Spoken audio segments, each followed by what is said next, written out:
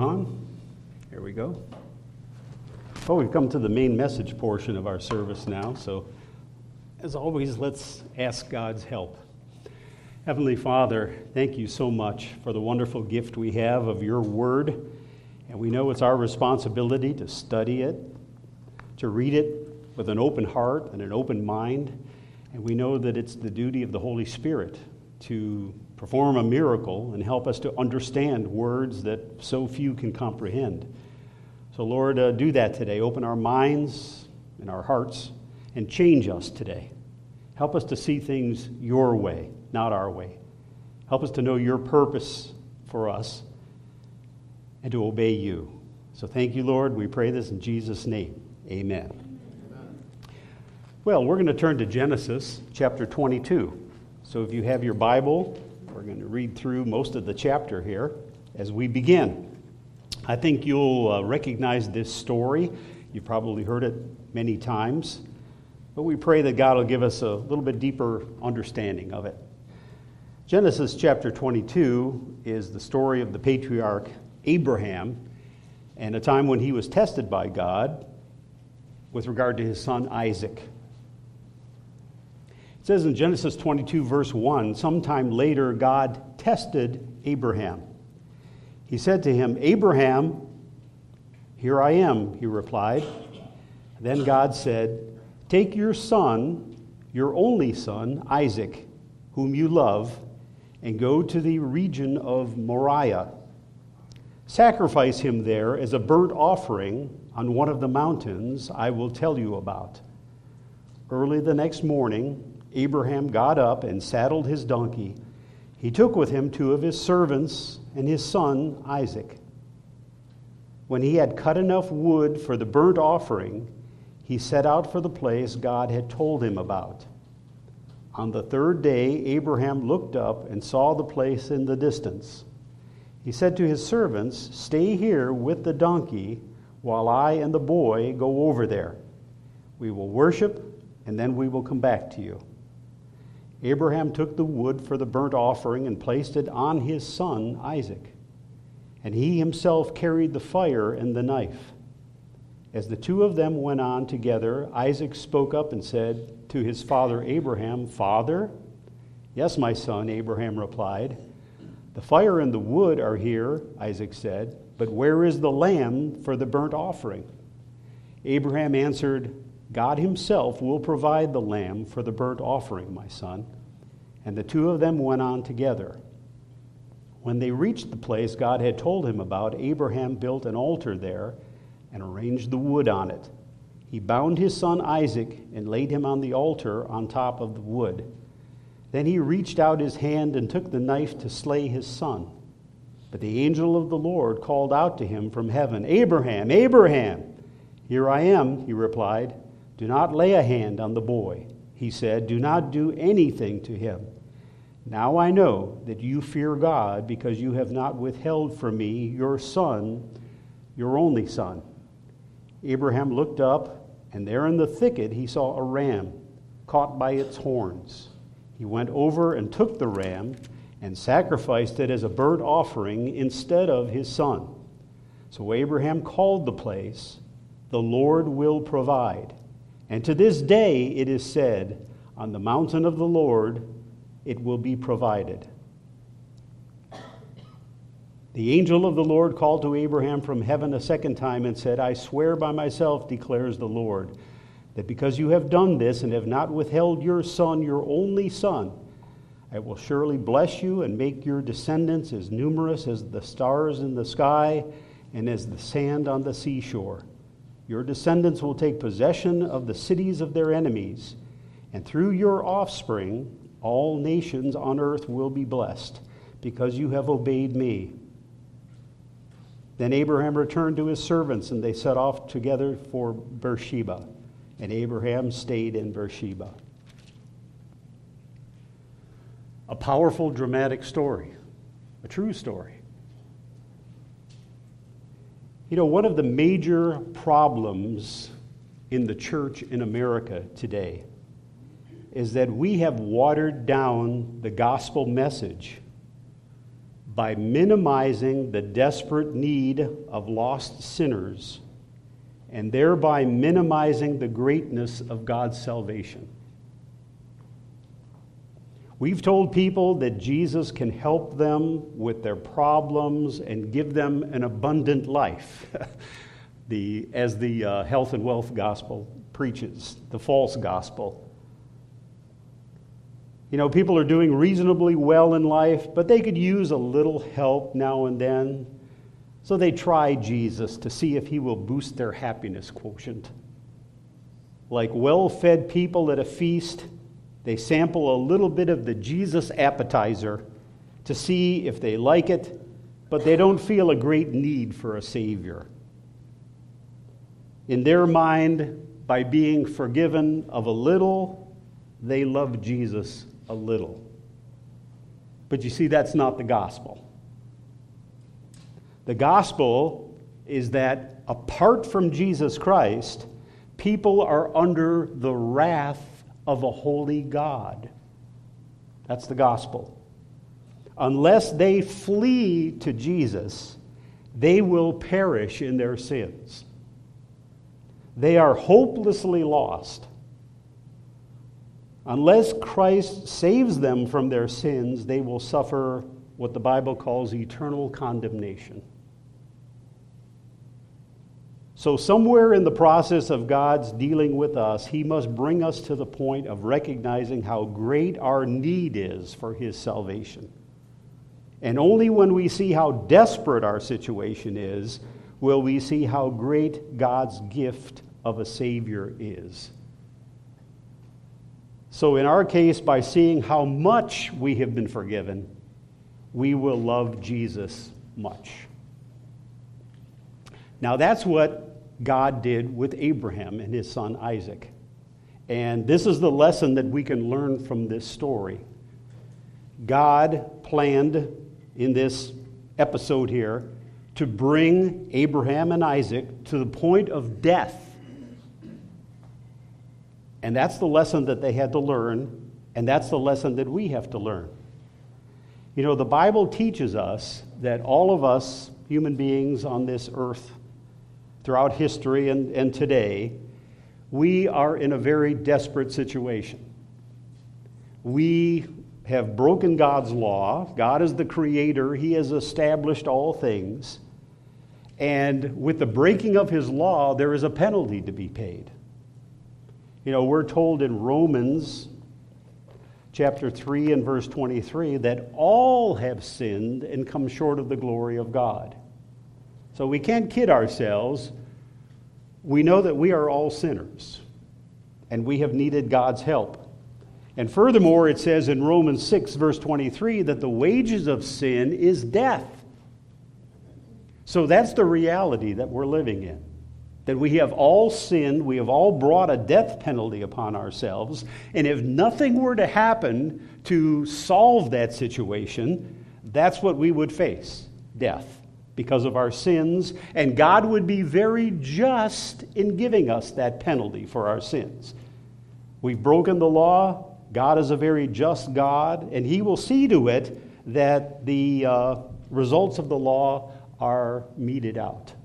Just like people today who break the law, who murder somebody, who steal something, they come before a judge and they have to stand there and answer for the wrong that they have done. The same thing will happen with all of us. We know that there is coming a judgment day. People don't like to think about it.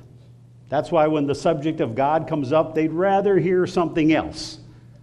They don't want your opinion. They don't want to hear about God. They don't want to read the Bible because they're going to find out things that they're doing wrong, and they don't want to face up to that. But the reality is that we are all going to face a judgment. Amen. And if nothing were to happen on our behalf to change our circumstances, we are all under the penalty of death for our sins. So, to teach the lesson of the seriousness of this situation, God brought Abraham and Isaac to the very brink of life and death. He certainly got their attention, didn't he? To show them how desperate their situation was and how desperate ours is. and how much they and us need a substitute which God would provide. So it's hard for me to imagine, I have a son, I have a one and only son, along with 3 daughters.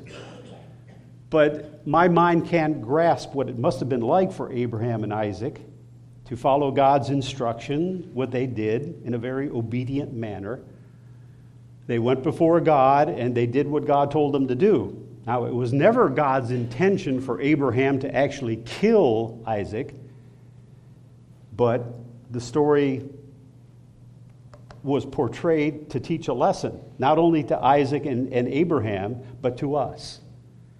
And I can't imagine what it was like as a father to take a knife and to have your son there and you're about to kill him. My mind rebels at the thought of that.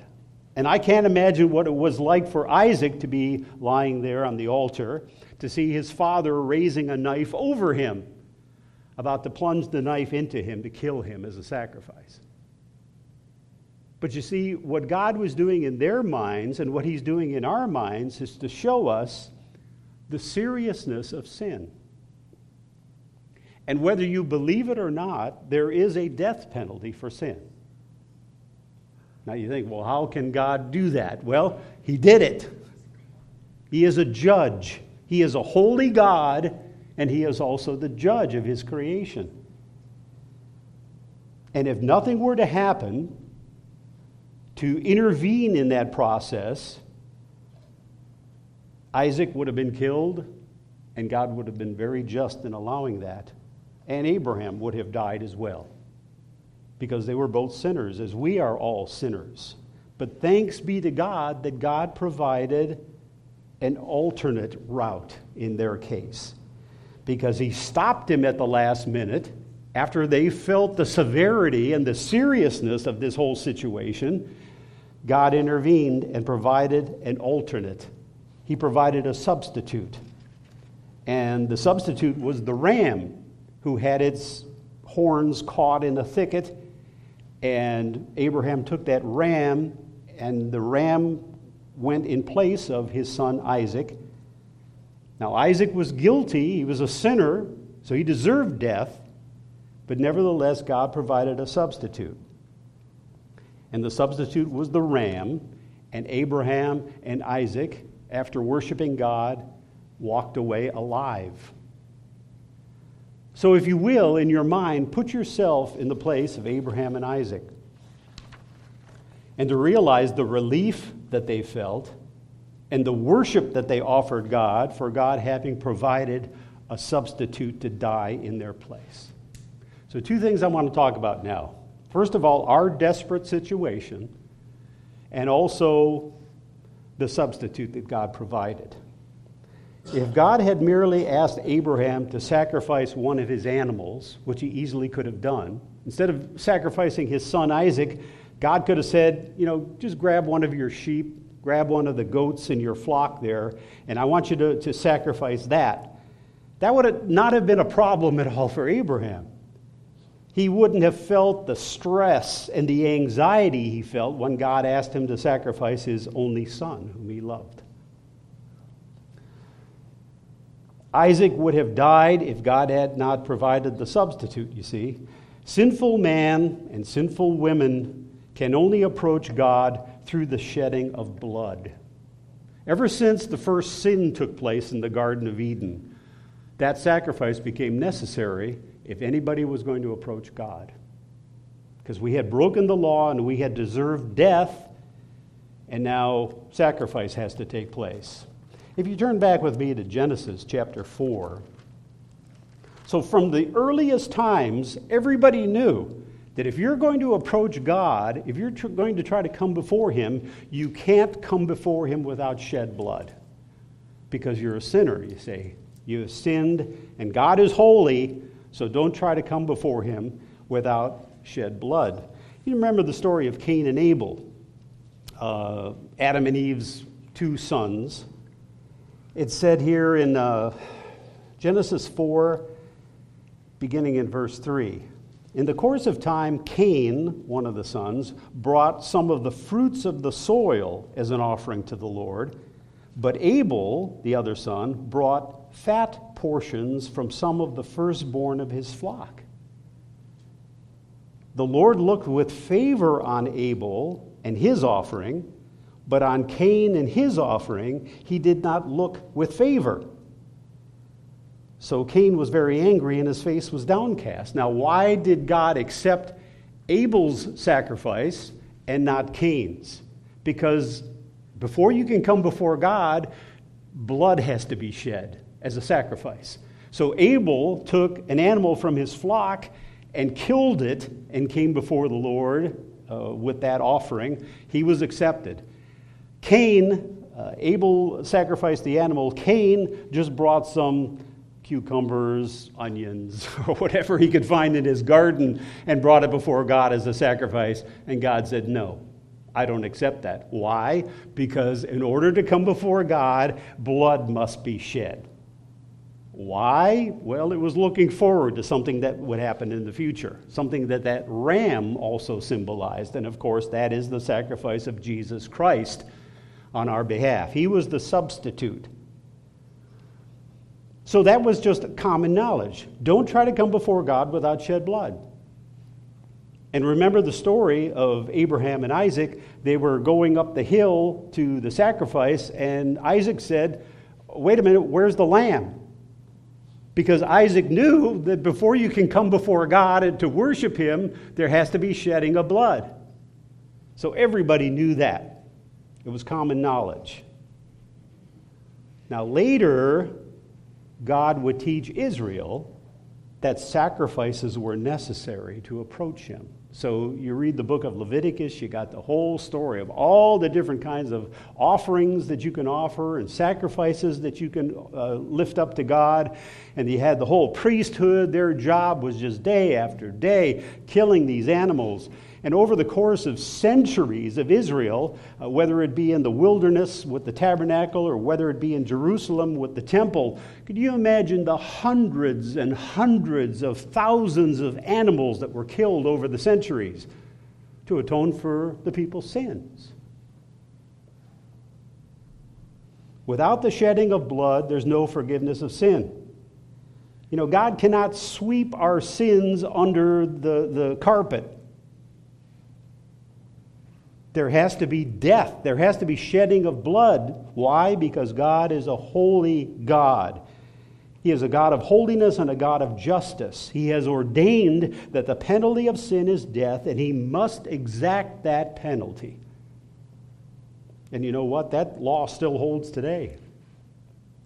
And all people are under that law and under that death penalty unless God provides for them a substitute. So by accepting the death of animals for Israel, God showed that he would accept the death of a proper substitute as payment for the person's sins. So you know what? If I sinned, I realized what I did, I got to take an animal to the altar in Jerusalem and have the priest kill it so that I can be forgiven. You know, a funny thing about Israel and the Levitical system is animals were being sacrificed every day. All through the day and night, because every time you sinned, you had to offer another animal. But God was going to provide a substitute that would be a once-for-all death. No longer would people have to offer sacrifices daily to atone for their sins. God was going to provide a substitute that was going to die one time, and that one death is going to cover the sins of everyone. The whole human race forever. And of course, we know that would turn out to be his son, Jesus. So God would accept a substitute for our sins. I didn't have to die because I sinned. One of my animals could die in my place. And it had to be a special animal. It had to be a male without spot or blemish. And of course, that was looking forward to Jesus Christ, who was a male, who was without spot or blemish because he never sinned. So he was a worthy substitute for us to die in our place. And like I said, all those animals that were killed in sacrifices pointed ahead to the sinless Son of God who would offer himself as the Lamb of God for the sins of the whole world. Now, another lesson to learn from this story is not only would God accept a substitute to die in your place for your sins, but God was showing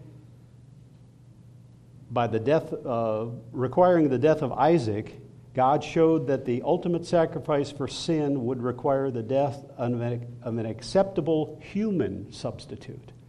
That's why God went through this whole story with Abraham attempting to kill Isaac.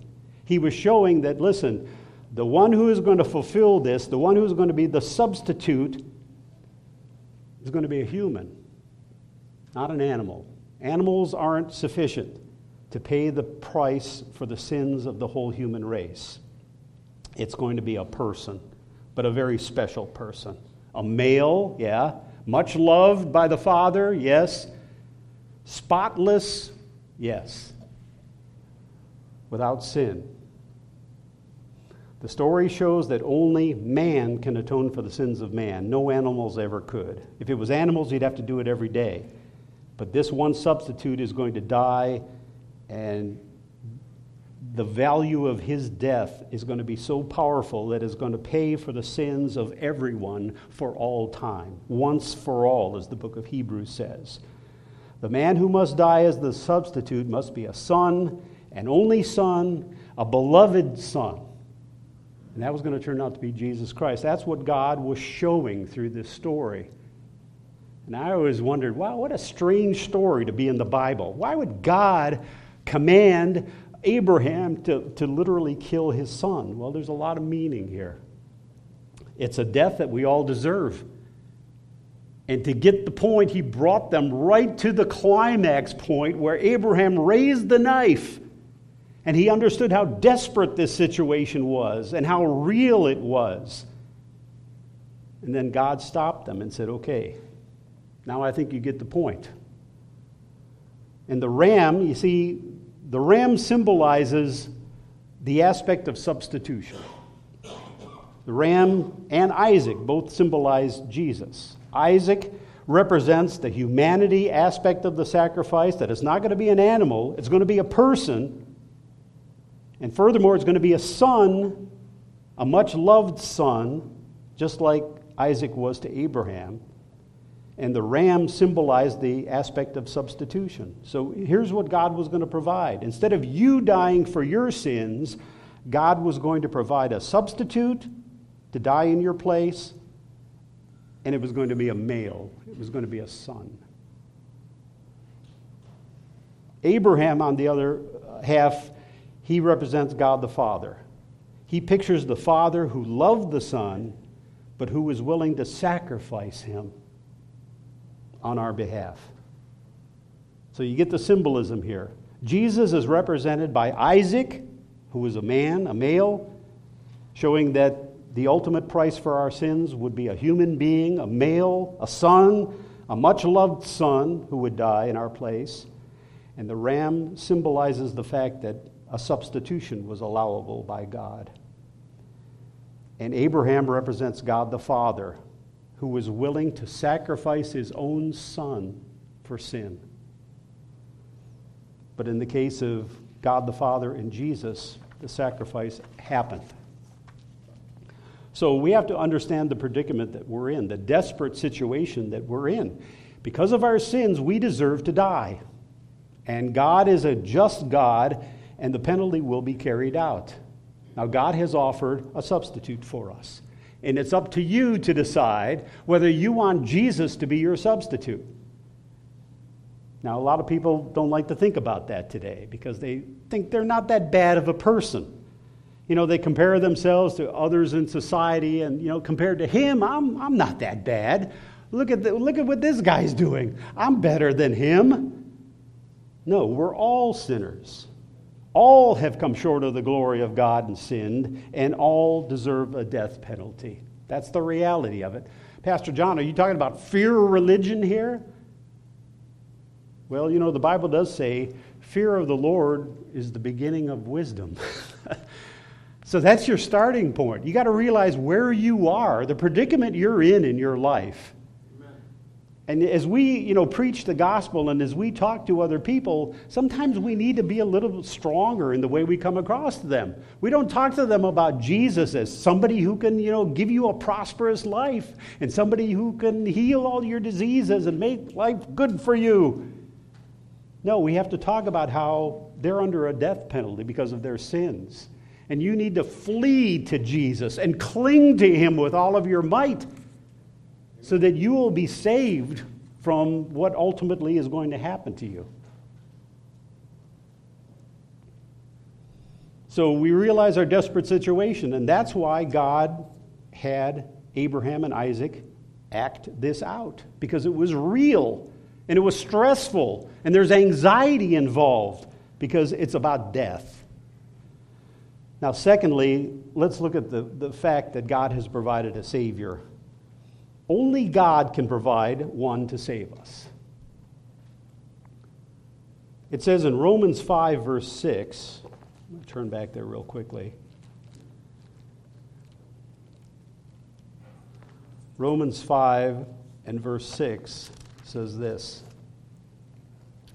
You see, at just the right time, when we were still powerless, Christ died for the ungodly. And in Abraham and Isaac's case, boy, it happened just at the right time, didn't it? Abraham is holding the knife over his son, about to kill him, following God's instruction. And God says, wait. The angel says, wait, stop. God has provided a substitute. And it's ironic that this ram that just happened to be there was stuck with his head and his horns in the thistle bush. And I always thought that it's very ironic, and I'm sure inspired, that when Jesus was about to be crucified, what did they place on his head? Thorns, branches from a thicket. And anybody who was familiar with the Scripture, I always wondered why they didn't put two and two together. Here's Jesus with this crown of thorns. Does he represent the ram with his head caught in a thicket bush? Is that what God was showing? That this is the fulfillment. Here is the substitute for the sins of the human race, with his head surrounded by thorns of a thicket branch. And another interesting note, too, is God told Abraham to carry out this sacrifice in the land of Moriah. Mount Moriah, do you know where that is? Well, if you look at a picture of Jerusalem, modern-day picture, and you see that one edifice with the gold tower, it's called the Dome of the Rock. It's actually a Muslim building. It really stands out because it has a bright dome roof on it. That is Mount Moriah. And inside that building is an actual rock, a big slab of rock in that building. It's an interesting thing because, of course, it's a very special holy Muslim place. But they feel, of course, they believe in the Old Testament, Muslims do, and they built that there because they believe that that is the actual rock where Abraham was about to sacrifice his son Isaac. I don't know if it's true or not, but that little area there at the Temple Mount is Mount Moriah. So God had Abraham attempt to carry out the sacrifice of his son in the exact location where Jesus was crucified.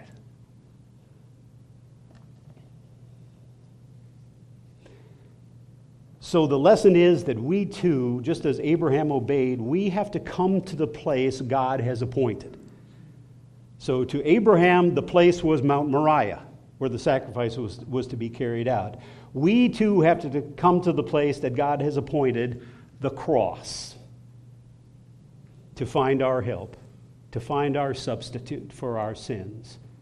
And that's what we have all done, and that's what anyone who wants to come to God, anyone who wants salvation, that's what they must do. They must come to Jesus Christ, and they must come to the cross, because that's the only place where salvation may be found. There's one name by which we may be saved, Jesus, no other.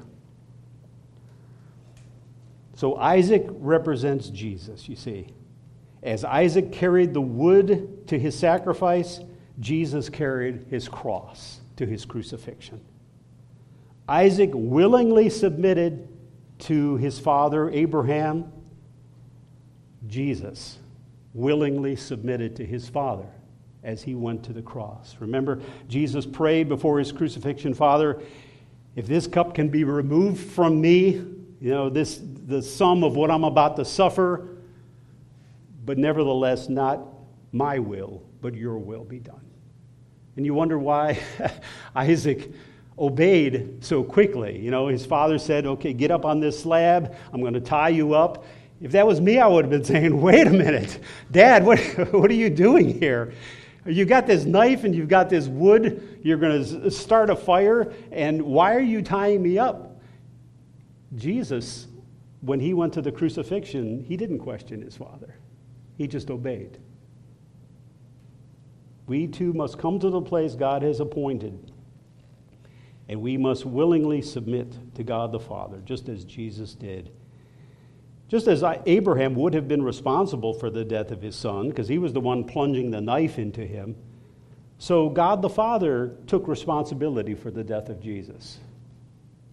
In Isaiah 53, verse 4, the prophecy of Jesus' death says he was smitten of God. So even though God wasn't the one who literally carried out the crucifixion, God allowed it. And in that sense, he takes responsibility for it, just as Abraham would have for his son Isaac. In John 8, verse 56, we read this scripture in our Bible study several weeks ago. But it's interesting what Jesus says about Abraham here. John 8, verse 56. Of course, Jesus was being questioned by the Pharisees, and of course, they didn't believe him. They didn't believe that he was the Son of God. But Jesus says this, John 8 and verse 56. He says this to the Jews, "Your father Abraham rejoiced at the thought of seeing my day. He saw it and was glad." Wait a minute. Abraham lived centuries and centuries before Jesus. How did Abraham see Jesus' day? Well, in a sense, he acted it out in the sacrifice of his son Isaac. He was demonstrating in that whole story back there in Genesis 22, the whole account of Jesus' life, his suffering, and his death. So obviously, Abraham and Isaac got the point. Got the point. So was salvation available to those people way back in the Old Testament times? Yeah. Because just as we look back to the sacrifice of Jesus Christ in history, Abraham and Isaac looked forward in time to the sacrifice of Jesus Christ and his death on the cross. And in a very powerful way, they actually acted it out in advance. So they saw Jesus' day, and they were glad. They knew that a Savior was coming. We know that a Savior took place for us many years ago. So, bottom line, we have to see our desperate situation. Now, a lot of us have gone through this, but you know what? It never ends. Our accepting Jesus as Savior wasn't just a one-time thing that happened years and years ago in our life. We're reminded of that every day, how much we need a Savior. We flee to Jesus. We cling to Jesus because we know without him we're dead. We're doomed. We have to see our desperate situation. We're all sinners, that we're worthy of death, judgment, eternal condemnation. And if it hadn't been for Jesus, the beloved Son of God, who died in our place, we would be totally lost. So we have to seek Jesus with all of our might. Not just on the day that we're baptized, but every day of our lives. That's why we're here today. We're here to praise and to worship this God who saved us from death, from eternal condemnation. You know, Jesus said back in Jeremiah, "You will seek me and find me when you seek me with all your heart." So he wants us to repent. He wants us to be baptized. He wants us to worship him and praise him because he's certainly worthy of it. Amen. I don't know how you feel, but we're told to worship God with all of our heart. And church is not just a casual thing. If we feel like it, we'll be there. If not, we won't. Praying to Him, studying His Word on a regular basis, we need to take this seriously. And just as Abraham and Isaac had to learn the lesson by coming to the point of death, we have to learn from their experience and to realize that, hey, this is all real. It's very real. We worship a holy God who is judge of all, and we will all be judged. Thankfully, God offers salvation by grace. Not anything we can do to earn it, but once we receive that wonderful gift of grace and salvation through Jesus Christ, He is worthy of our praise, not just for the rest of our lives, but for all eternity.